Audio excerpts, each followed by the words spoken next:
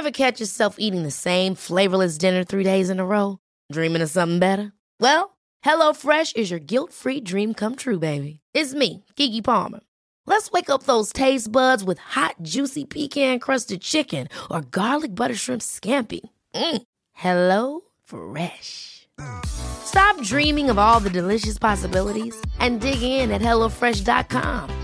Let's get this dinner party started. I'm Sandra, and I'm just the professional your small business was looking for. But you didn't hire me because you didn't use LinkedIn Jobs. LinkedIn has professionals you can't find anywhere else, including those who aren't actively looking for a new job, but might be open to the perfect role, like me. In a given month, over 70% of LinkedIn users don't visit other leading job sites. So if you're not looking on LinkedIn, you'll miss out on great candidates like Sandra. Start hiring professionals like a professional. Post your free job on linkedin.com/achieve today. Wow. Nice. Yeah. What you're hearing are the sounds of people everywhere putting on Bombas socks, underwear, and T-shirts made from absurdly soft materials that feel like plush clouds. Yeah, that plush. And the best part? For every item you purchase, Bombas donates another to someone facing homelessness.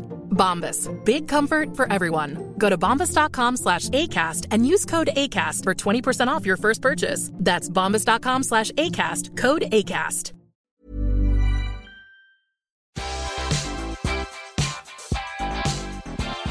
Hello, everyone. Welcome back to Collider Ladies Night. I'm very excited about this episode because I'm a big fan of Brittany Snow, and also I love your new movie, X. Any Ty West movie, sign me up. So you picked the right ones to work with there. Definitely. I mean, he's a master at this, and I was really excited to work with him. So it's a good choice. Do not blame you one bit. All right, so first order of business on Ladies Night is we start by playing with the dice tower behind me. We've got 8 random questions. You get 3 rolls on the tower, and whatever I roll for you, that's where we start at least. Okay. Ooh. All right, we're starting with a number 4. You got an easy one to start. It's binge watch. What is the most recent TV show that you have binge watched? Yellow Jackets. I really liked that. I went in and like I wanted to know the theories. I went into like chat rooms. I did the whole thing. All right, now I have to ask you 2 follow-up questions. First, who is your favorite Yellow Jacket? I mean, I think for personal reasons, I'm going to say Lottie. I think she's really good. I mean, she killed a bear. Why? We don't know. I also really like Misty. I think she's just so weird. And I mean, Christina Ricci also is just, I love her. Legend. That whole ensemble is something else. All right, second question. You said you go into theories. What's your favorite theory thus far that you hope pans out? I think my favorite theory is that Misty might have killed Travis. I think she's like done something. I think she's done some killing. We don't know yet how, but I think that she's up to no good. And I also don't think they eat. All right, we're moving over to a number 7. I love this question. It's movie and TV skills. If you could learn a new skill or about a different profession through a role, what would you choose and why? Ooh, that's a good question.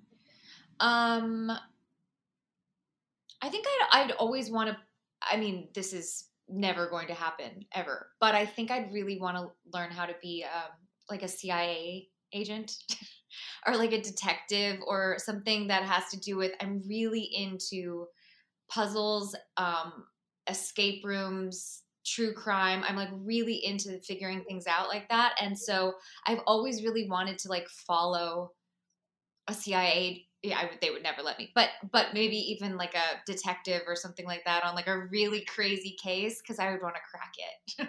I think this sounds so possible. Now I also want to cast you in Escape Room 3, and I need to ask you if you're playing Wordle.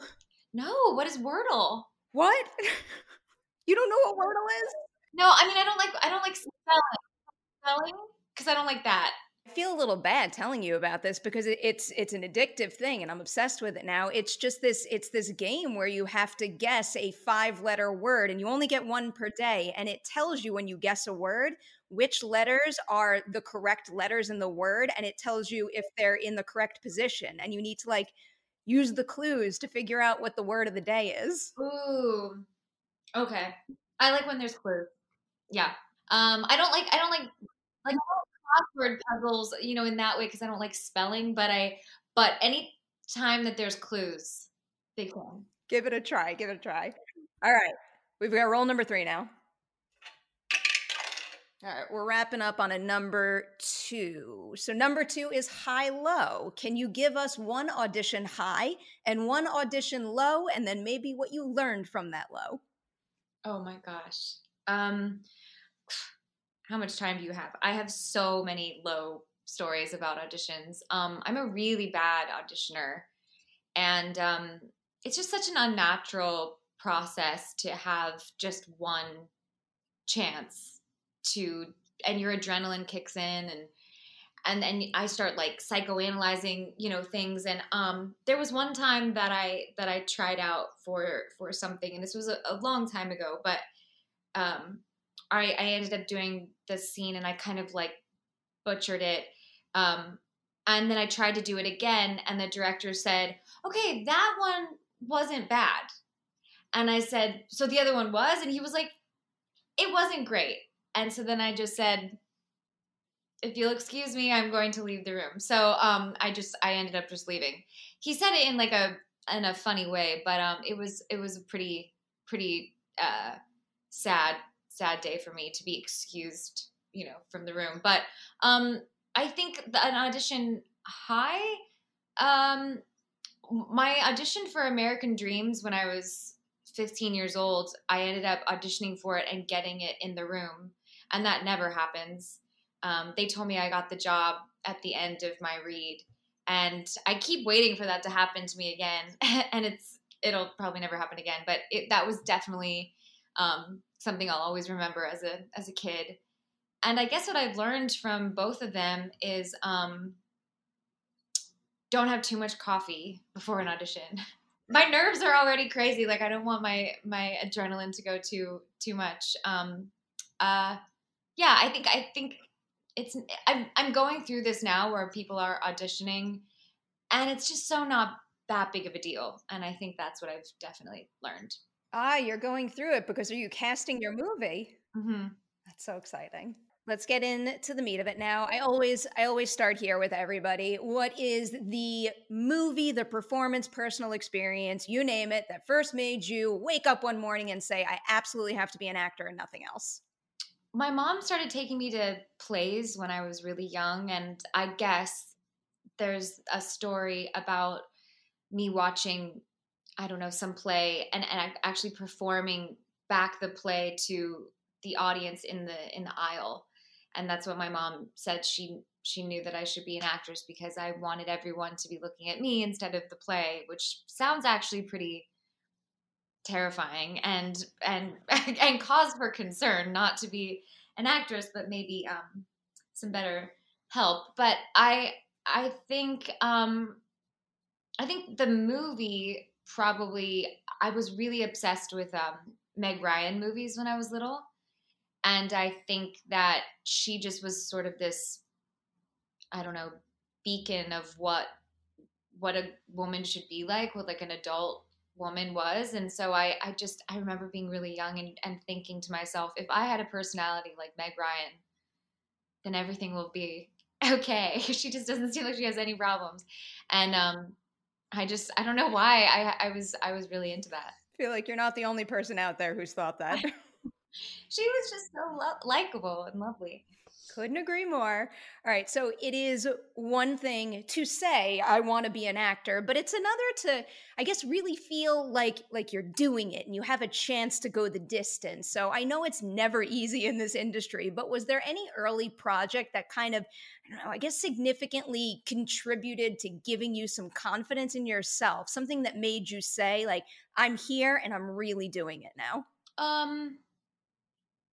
I think being on American Dreams I was 15 when I got that, and I think I was in a zone then that I felt really good about, and I pretty much started doing movies around that time. And I also feel like Hairspray was sort of that moment for me too, where I was with people that I regarded and everyone regards as icons, and I felt connected to the environment, and I felt like I hopefully deserved to be there. And I was only 21, so I felt I felt like I was in the right place at the right time. So, going back to American Dreams briefly, I always really love covering, bumps in the road and how we overcame them. And you were just so young when that show came to a close. And I just know how I reacted to things when I was that age. So, how do you go about, accepting the disappointment of a show that I assume you loved coming to a close, and just, holding tight to a drive and positivity, knowing that you could forge forward after that? Yes, I felt when I was that young that I didn't have a sense of that, I don't think, because the show ended at 18 years old, and I think you feel invincible when you're at 18. I mean, not that I wasn't really, really upset, but I didn't know what was to come either on the other side. I felt, I also don't think that since I had any awareness of how special and how lightning in a bottle that whole experience was, I now look back and just think that show was such ahead of its time, and I felt, I felt really lucky to be on it then, but I feel even more lucky to have been on it now, because shows like that don't come along very often. So I'm almost glad that I didn't know, or else I would have been really, really upset. And also, you had so many wonderful things that came after it. So I imagine it kind of just breezed right into the next thing. I actually did want to touch on one other little bump in the road, because I am obsessed with horror, and this movie hit theaters at just like the absolute perfect age for me. And to be honest, I think it got a little bit of, I guess, too harsh criticism. It's Prom Night. Yeah. So I'm just curious, from the behind the scenes perspective of that, for you building a feature film career, what is it like trying to manage expectations when something like that happens? And how do you kind of, I guess, separate yourself and your work from the movie's reception overall, which I imagine is hard to do, but at least to me, it feels necessary? Yes, I mean, once again, I'm really glad that I was at an age where there were so many other things that I was worried about, as opposed to what critics thought of me. I was 21 and maybe turning 21. And I don't know, I really didn't care about what the critics said, which now in hindsight, I think I would, as in my 30s, I care a lot more, I think. But I knew that it did really well at the box office. I knew that it was the #1 movie for many, many weeks. And I knew going into doing Prom Night that it wasn't going to be Schindler's List. So I think that, there's a way of making an experience feel like it was more about the experience than the result. And I did feel like that with Prom Night. I made one of my best girlfriends in that movie, who was in my wedding. And a lot of good came from that. And so I guess it was a lesson also in not caring about the results of something. Well, that gives me a perfect segue, considering what you just brought up about making a friend, to Pitch Perfect now, because that movie is something special and clearly sparked something special as it evolved into a franchise that is very beloved. So was there a particular moment on the set of the very first Pitch Perfect movie where you just kind of stopped and said to yourself, like, I can feel it, we have something special here that's unlike anything else I've done before, or anything else out there for that matter?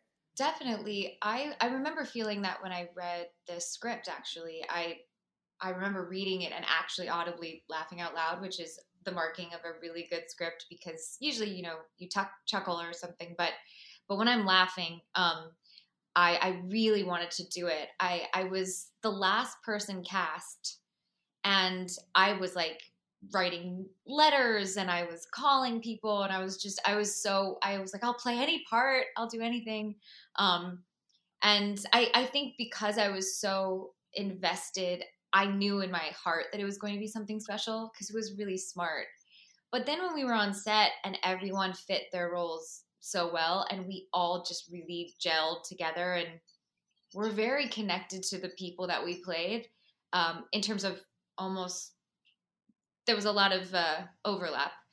I think I did know that it was going to be something really special. And that was my first thing back after taking a long time off, really, of acting. And so I was just grateful to be there. I mean, every morning I was just grateful and excited to be a part of it. Do you mind me asking why you felt the need to take that time off and then what you gained from that period of time away from the industry? Sure. Yeah. I took a year off from 23 to 24. And then I did this show called Harry's Law. But then I ended up, that was kind of a strange show for me. Unfortunately, my fault. And I think that I was just coming back from that year-long break. And I felt like I needed to take that time because I grew up as a kid actor. My mom started me when I was a baby and I never even knew what I liked or I never knew how to take care of normal 23-year-old things. And I needed to just put myself first. And it was a really informative year and something that it was really helpful for my health. And so then coming back, it was like relearning how to be an actor again. And I was just so grateful that I got Pitch Perfect because it was the perfect thing to make me fall in love with acting again. So that answer is making me think of the short film that you directed, which I just watched before this, and job very well done. It has me mighty excited for your directorial debut.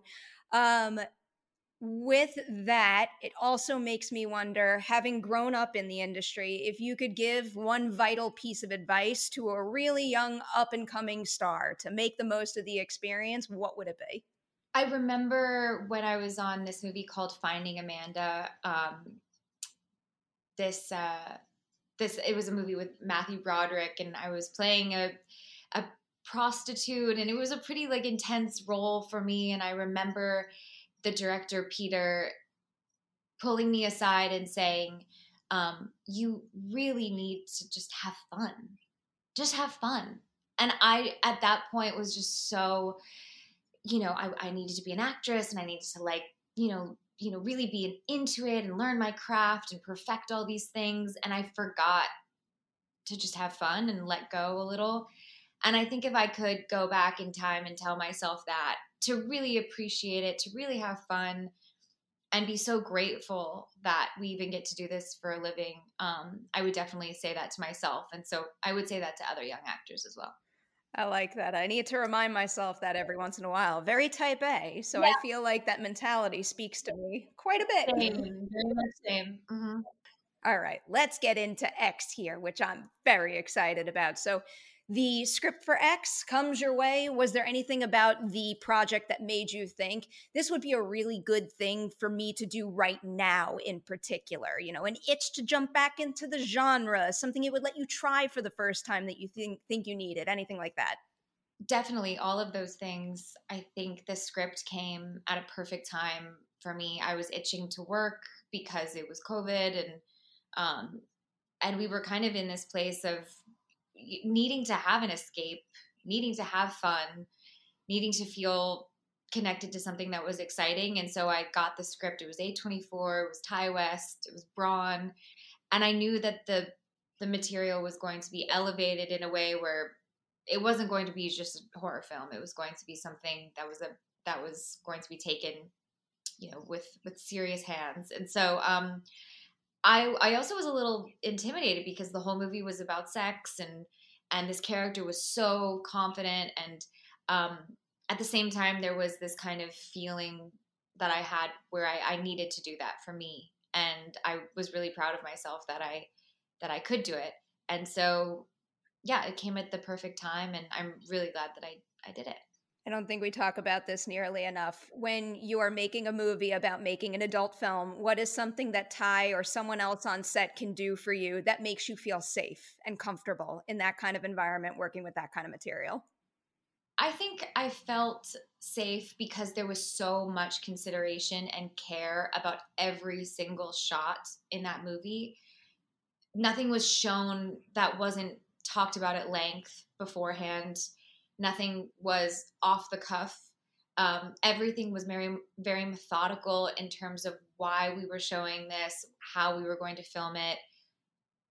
There was an intimacy coordinator on set, Tandy Wright, who we worked really closely with, who was an angel, and made sure that everything was based in character and not gratuitous sort of shock and awe. And I think that was necessary for me to do it, to do the movie. And Ty was really at the forefront of making sure that everyone, even the females and men in the movie, felt comfortable. Ty is hands down one of my favorite out there for so many reasons, but the time and care he puts into, making sure every shot is saying something important and taking care of his company is something that I always love hearing about. Definitely. I also love hearing about the value of a good scene partner. So was there ever a time on X where a scene partner helped you access something in your own character that you wouldn't have been able to get to without them? Oh, definitely. I mean, I have to give a shout out to Scott for being the best on-screen boyfriend, because those scenes were hard and we were in compromising situations, and without him being so gracious and such a gentleman and making sure I was comfortable at every point, I couldn't feel as confident as I could to be Bobby Lynn. And we both just had fun. I mean, we were laughing the whole time. It's absurd what we're doing in this movie. We look absurd. And so I think that having that sort of person to kind of check ourselves of not taking ourselves too seriously was really important for me. Not to turn this into a review of the movie, but I understand some of it's heightened. But I think one of the things that shocked me about X the most is like the truth and the thematic resonance in it. I guess I didn't really expect to go into a movie that had so much to say about aging, where it kept me up at night and it made me consider things that I wouldn't have considered if I hadn't seen this wild Ty West movie. Mm-hmm. That was one of my first conversations with Ty. I think our first call, I said, so you did a movie about the fear of getting older. I feel that, I think everyone feels that. I have aging parents and I'm getting older, and there is always that fear of like, am I doing enough? Am I living my life to its fullest potential? And I think the juxtaposition of these two groups of people, one at the beginning, one at the end, and how that collides, I think is something that nobody's done in a horror movie before. Yeah, I don't think I've ever seen anything quite like this. I'm very impressed by it. All right, I'm going to put up the spoiler warning now, even though I don't think this is being treated like a spoiler, but I wanted to reverse the scene partner question because I can't imagine what it must be like for Mia having to do that performance with all that prosthetic work. So for you as her scene partner, is there anything that you were able to do for her to make it easier when she was kind of carrying that around all day? Definitely. I think, I don't want to get into Mia's process because that's her own process and something that I greatly respected. But I think we all kind of just instinctually knew that we couldn't talk to Mia. Like, not that we couldn't, but just that we weren't going to talk to Mia because we couldn't even see her within that makeup. It didn't even look like our friend. So I think all of us kind of made sure that we treated Mia like an old woman. I mean, we like pulled out chairs for her. We like made sure she was okay. Like we started to actually it started to really trick our minds because we started treating her like a 90-year-old woman. And we completely forgot that Mia was probably fine, I feel like because I saw this movie before most people, like I went in not knowing that she was playing two roles, and it took me a really long, I can't believe how long it took me to catch on and realize that was her. Mm-hmm. I mean, it doesn't even look like her. and you can't see her body movements either. It's very surreal. All right, so here's a big spoiler question for you because I feel like it's almost an honor in this movie to get death by alligator. It's teased so often and becomes one of the ultimate guessing games in this movie, and then it gets to be your moment. So, can you give us maybe a little tidbit of movie magic on what it takes to die on screen that way? Well, it was a process. Weirdly enough, there was death by alligator rehearsals, and something that I cherish because it's on my iPhone now. Of me getting eaten by a fake alligator over and over and over again. It hurts. I mean, the teeth are not squishy; they are hard teeth. And making sure the physicality of rolling was something that I had to kind of learn how to do too. I'm originally from Florida, so death by alligator, I feel like I represented where I'm from accurately. I don't know if that's a good thing or a bad thing, but I felt very proud that was my death scene. Wait, so I need to backtrack now because I kind of assumed that a lot of that was done in post. So are you working with like a fake alligator or something and actually physically going through all of that? I mean, yes, there is a fake alligator. Obviously, there's not a real alligator, but there was different types of alligators. There was one that was going to eat me. There was one that was going to roll me, and then the stunt double that did actually like super rolling. But yes, it was mechanical alligator work. I love visual effects, but sometimes when it's there on set in the flesh, it's just like you can't replicate that. I got one more big spoiler question for you, and apologies in advance because I feel like this is kind of like a Mia question, but I kind of just wanted to ask your interpretation of the end of the movie because it's something that I can't quite shake. In your opinion, in the way that you read the story, do you think that Maxine leaves this whole scenario with, I guess, like a sense of strength and even more determination to live the life of her dreams, or like ultimately, is it a cycle that will lead her right back to a Pearl-like scenario? I mean, I guess that's the question the movie poses, right? Is big spoiler alert, but is that are we just all a product of our environment? Are we just a product of our disappointments? And are we going to age into that fear? And will that fear overtake us? I don't know. I mean, I like to think that she makes it out of there, but it doesn't seem likely. It seems like it's a perpetual cycle. And I do kind of like to imagine that Mia and Pearl are one and the same. I know that's not Mia's process, but I do like to view them as the same person, soul. I got those vibes at the end, but I still appreciate the movie making me think about that because it motivates me not to go down that path. And if I can't do that for myself, I'm glad I have movies to do that for me. That's very cool. Yes, definitely. All right, so we always end Ladies' Night with a second game. And for obvious reasons, I have a round of Would You Rather for you. They are all filmmaking related Would You Rathers. Okay. So given what Mia goes through in the movie, I have to start here. Would you rather do motion capture or wear a ton of prosthetics? Motion capture. No. I don't know. There's something really interesting about the prosthetics because I would imagine you really feel that character and that could be really cool. Maybe prosthetics. I'm going to change my answer. All right. I like that. You go for it. Here's my favorite Would You Rather question. It's a little silly. Would you rather have to fake sneeze or fake vomit in a scene? Ooh. I think I'd rather fake sneeze. Of course. I don't know. I've never had to fake sneeze or fake vomit, really, luckily. And I've never thought about that question. Thank you for bringing that up. Here's another fake activity question. Would you rather have to fake wake up in a scene or fake drive in a scene?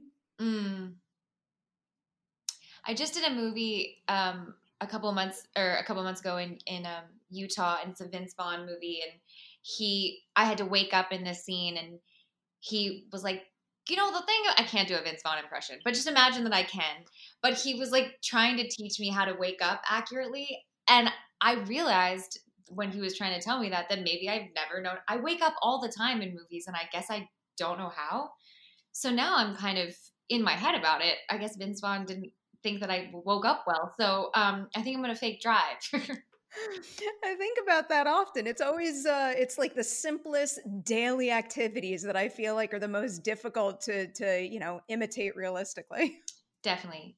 I always, in movies can tell when people aren't fake driving well, though. You can, I mean, everyone really can. It's like when they're just doing that and they're not moving it. Those moments give me maximum anxiety. Here's a horror one for you. I love this question too. Would you rather play the killer in a slasher movie or get a really gnarly death scene? Oh, I would so much rather be the killer. I can't wait to play a killer in a movie. That's a goal of mine for sure. I will be first in line to see it when you do that. I want to see that happen. I will end on a serious one for you, or a more serious one than those. Would you rather have to watch dailies every single day on set or never get to see a stitch of footage until the final cut? Oh, never get to see. Am I directing or am I acting in it? I thought about that as an acting question. I think the thought of a director not seeing any footage, scares me to no end. Yeah, I was like, wait a second. Let's. I mean, it's completely different than having to direct it. In acting in it, I'm totally fine with never seeing myself. I sometimes don't even watch the premiere. I usually go get a drink with my friends while it's happening. If I watch myself too much, I start getting really judgmental of myself. As someone who does the same thing, I understand, but you should be very proud of X and a lot of the things that you've accomplished over the course of your career. Thank you so much for revisiting some of it with us on Ladies' Night. It's much appreciated. Thank you for having me. This was fun.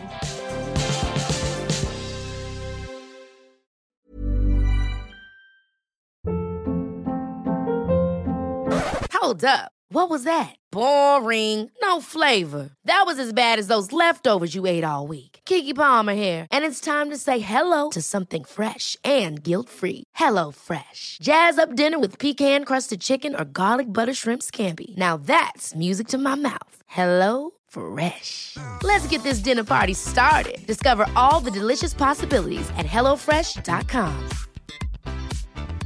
Hey, it's Paige DeSorbo from Giggly Squad. High quality fashion without the price tag. Say hello to Quince. I'm snagging high-end essentials like cozy cashmere sweaters, sleek leather jackets, fine jewelry, and so much more. With Quince being 50 to 80% less than similar brands. And they partner with factories that prioritize safe, ethical, and responsible manufacturing. I love that. Luxury quality within reach. Go to quince.com/style to get free shipping and 365-day returns on your next order. Quince.com/style.